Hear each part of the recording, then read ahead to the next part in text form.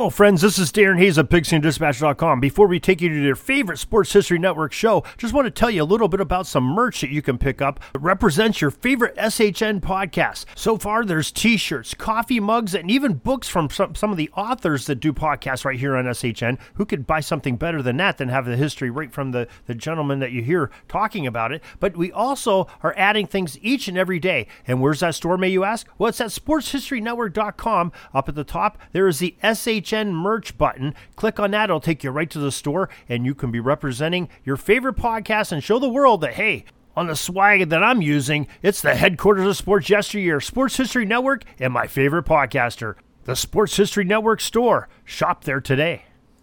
The 1940 college football season might be one of the most exciting to date at that point in time. Maybe one of the most exciting and competitive in college football history. 6 teams vying for the championship. Who were they going to pick?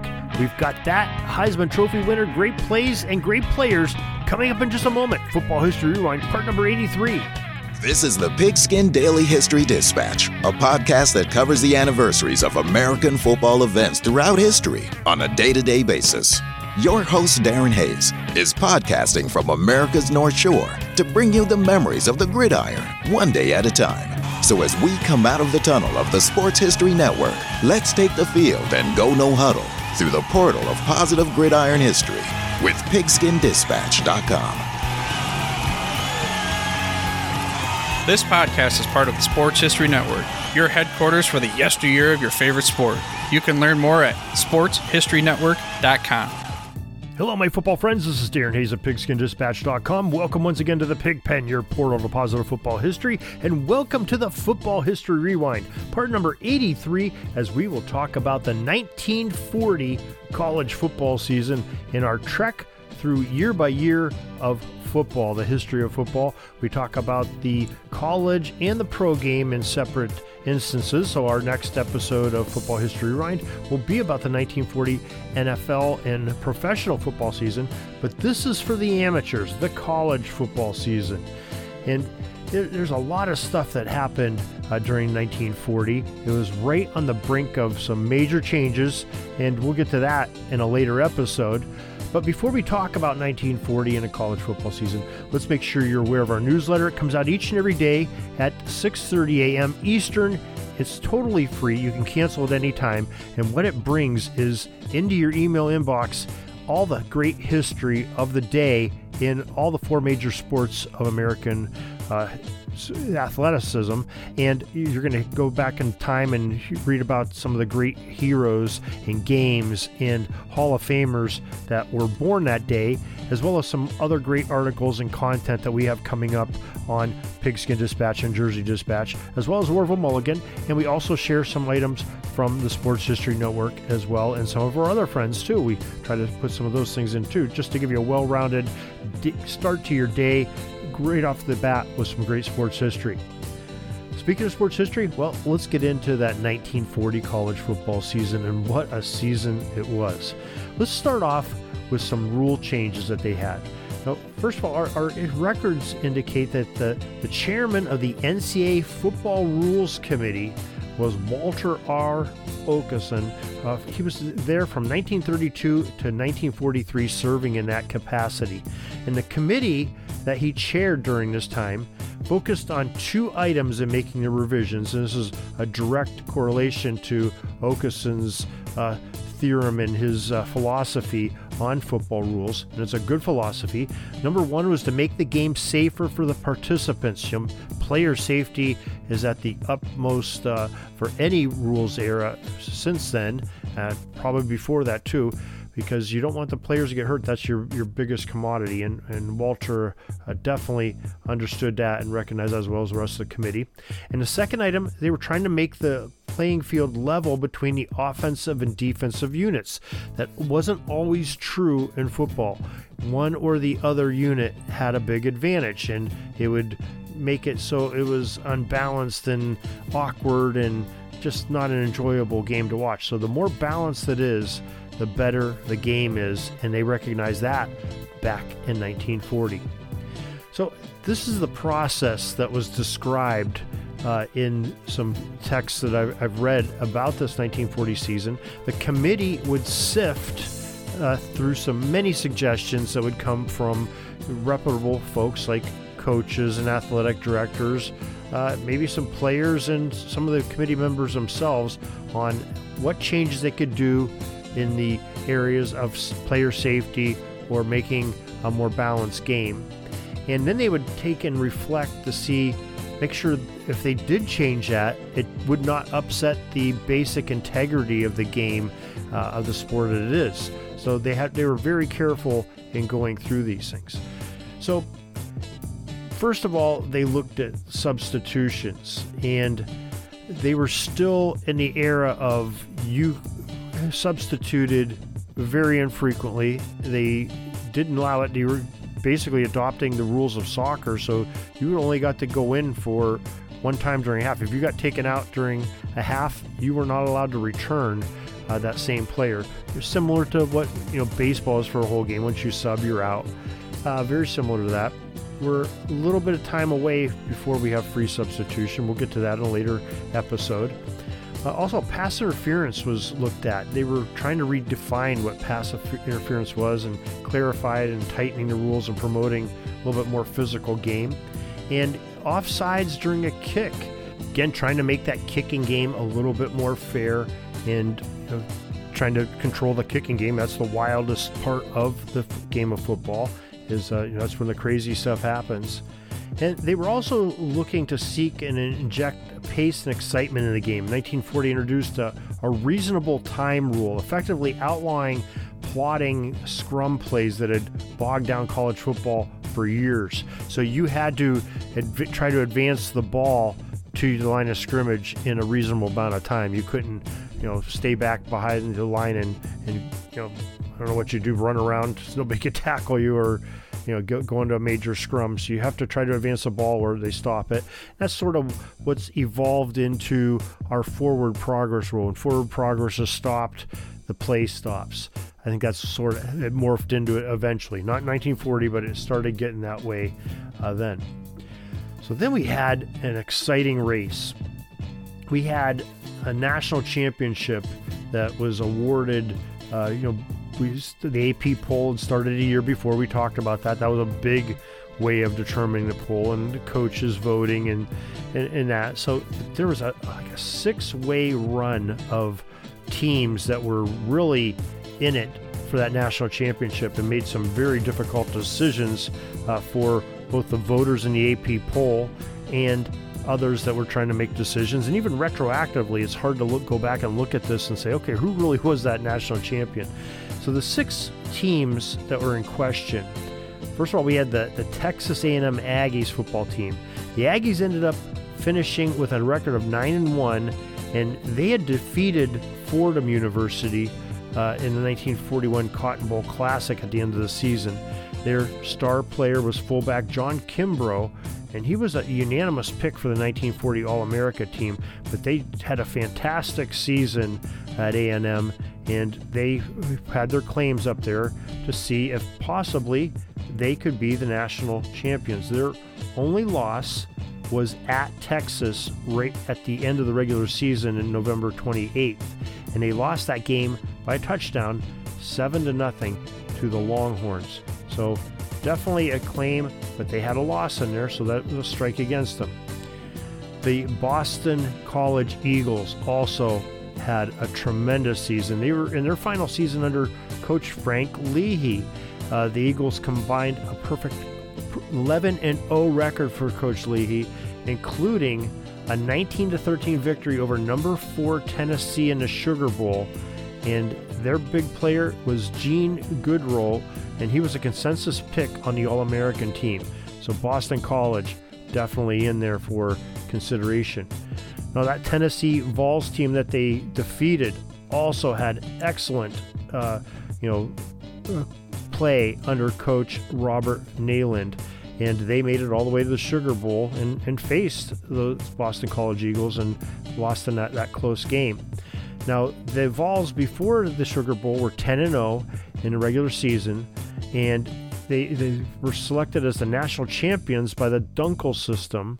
Their big player was Bob Suffridge. He was a unanimous pick for the 1940 All-American team. Remember, the national champion was picked before bowl season. That's why we're saying they were 10-0 before the bowl, and that's how Tennessee made it in the Dunkel system as the champions. Remember, the Dunkel system was a mathematical system in that era that before the AP poll was sort of selecting national championships. So the Michigan Wolverines also were a tremendous team. They were a team on the rise. Coach Fritz Kreisler was at the helm, and the Wolverines had a 7-1 record. Its only loss came against what would become the national champion, Minnesota Golden Gophers, and we'll talk about them in a second. But that game score was 7-6 against Minnesota. The stars for the Wolverines, Tom Harmon, ended up winning the Heisman Trophy and the Maxwell Award, and he shared the backfield with a tremendous player in his own right, Forrest Avishevsky and fullback Bob Westfall. And that tandem was a tremendous offensive power.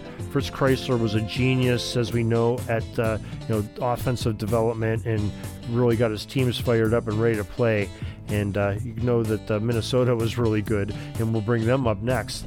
They were coached under Bernie Bierman, and the Gophers were 8-0 in the season, won the Big Ten championship, outscored their opponents by the total of 154-71. Their big player was halfback George Frank. He was the star, consensus All-American. He was third in the Heisman Trophy race, and they also had a really good signal caller, Bob Poffroth, and he was selected as the team's most valuable player by the Minnesota constituents, and they ended up being the national champions, voted by the Associated Press, were the Golden Gophers. One team that really had another strong claim against them to be the national champions was the Stanford Indians. Of course, later we know that Stanford would be the Cardinal, but right now in 1940, they're still the Indians football team. Clark Shaughnessy was the leader and the head coach of Stanford. That team had a 10-0 record, including a victory over number 7 Nebraska in the Rose Bowl in 1941. We cover that on our Rose Bowl salutes that we did a year ago, and we're still running them, and you can find those on the front pages of Pigskin Dispatch. The final AP poll was conducted just before the Rose Bowl, with Stanford receiving 44 first place votes. And they trailed Minnesota 65 votes. Stanford was selected as national champions, though, by the polling system and the Williamson system, and retroactively by the Helms Foundation and the Billingsley Report. So quite a few choosing Stanford. We had, of course, the AP choosing Minnesota. The Wolverines lost to Minnesota, so they're sort of out. The Vols have a loss to Boston College. They're out. Boston College is undefeated, and they probably could have some claims to say, hey, we are the national champions too. And A&M, well, they had one loss, but they did defeat Fordham. So very interesting in that whole thing. Now, the Tip Top 25 website, which we always like to look at and see what their take is on the whole thing, they've got some interesting picks. First of all, they add into the fray Washington, the Huskies, who ended up winning the PCC title. And Stanford and Washington had a really good game and ended up playing to a very close score, and Stanford ended up winning that on a controversial touchdown for a 14-10 victory over the Huskies. And so they had some claims to fame, but Stanford had beaten them, so that sort of knocked them out of contention, according to everybody. And also Holy Cross got to get into the Tip Top 25 with an impressive showing that they had on the season, and won some big games as well. So it comes down to who is the winner of that. Now, Tip Top 25 brings a case for Boston College, and they talk about it, because they were undefeated. They beat a highly ranked Tennessee team in the bowl game, which they weren't considering the bowl games back in the era, but retroactively Tip Top 25 is. And so it ends up coming into what they think is it's a three-way tie basically between Minnesota, Stanford, and then Boston College in third place. Some look at it, maybe it's number 1 Stanford, number 2 Minnesota, Boston College in third. But every single poll and the way they look at it, except for one, Boston College is third in that, with either trailing Minnesota or Stanford. Out of the 5 that they pick, Minnesota wins 4, and one of those 4 they're tied with Stanford. So Minnesota, maybe they got it right in picking Minnesota as the top team, and beating a tough Michigan team by 1 point. That is no small feat in itself. So great job on that. Now, talking about Clark Shaughnessy. Now, he introduced the T formation in 1940, revolutionized college football, and still the basis for the game today. So it was a big event for that. As we said, Michigan's Tom Harmon won the Heisman Trophy. Talented quarterback and back known for his scrambling ability and passing accuracy, won that Heisman Trophy. The biggest upset of the year was Tennessee defeating Duke 13-0, and Northwestern had a surprising win over Syracuse. And the rivalries of Michigan and Ohio State and Army-Navy, well, they remained fiercely contested. And of course, that Michigan-Minnesota game was a fantastic game, 1-1 point, so that'd be one that would have been a great one to see that year. And there was some changes with the first down, and some scoring across the league was greatly increased. Dominant teams averaged just over 20 points per game, showcasing the evolving offensive strategy of that era. And the T formation was one that was really starting to bring it. There's still a lot of teams playing a single wing, but that T formation's coming on strong and going to put some scoring and put some fannies in the seats that watch those games. And for an individual performance, some keys besides Harmon doing what he did.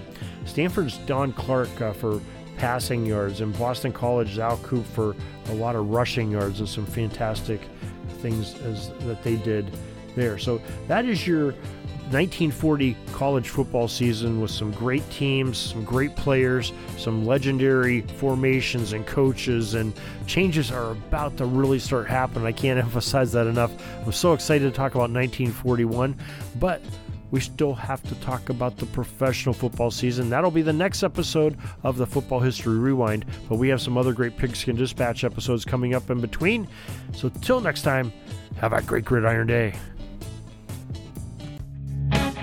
Peeking up at the clock, the time's running down. We're going to go into victory formation, take a knee, and let this baby run out. Thanks for joining us. We'll see you back tomorrow for the next podcast. We invite you to check out our website, pigskinddispatch.com, not only to see the daily football history, but to experience positive football with our many articles on the good people of the game, as well as our own football comic strip, Cleat Marks Comics.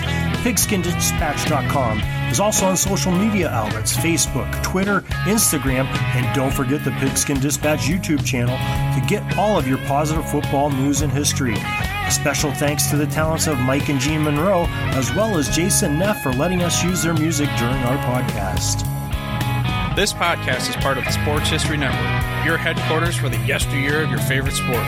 You can learn more at sportshistorynetwork.com. Hey there, Sports History fan. This is Arnie Chapman, a.k.a. the Football History Dude, and I wanted to thank you for stopping by to listen to another episode here on the Sports History Network. Our podcasters are passionate about uncovering and sharing sports stories from yesteryear. And if you didn't know it already, we have over 30 shows across the network covering all sorts of sports history topics. In fact, here's a glimpse into one of our awesome podcasts here on the network. Do you wish you knew more about the 100 seasons of the NFL? You're in luck, because you found the Football History Dude podcast, where each episode is a journey back in time to learn about the rich history of the NFL. From the founding of the league in an auto showroom, all the way to what it is today, America's favorite sport and a behemoth of an industry. My name is Arnie Chapman. Football is my passion, and I want you to come along with me each week to explore the yesteryear of the gridiron. So hop on board my DeLorean, and let's get this baby up to 88 miles per hour. How about that? I bet you're super hyped to go listen to that new podcast, right? Well, to learn about this show and all the other podcasts on the network, head over to sportshistorynetwork.com. sportshistorynetwork.com/podcast. Again, that's sportshistorynetwork.com/podcast. Head over there today to find your next favorite sports history podcast.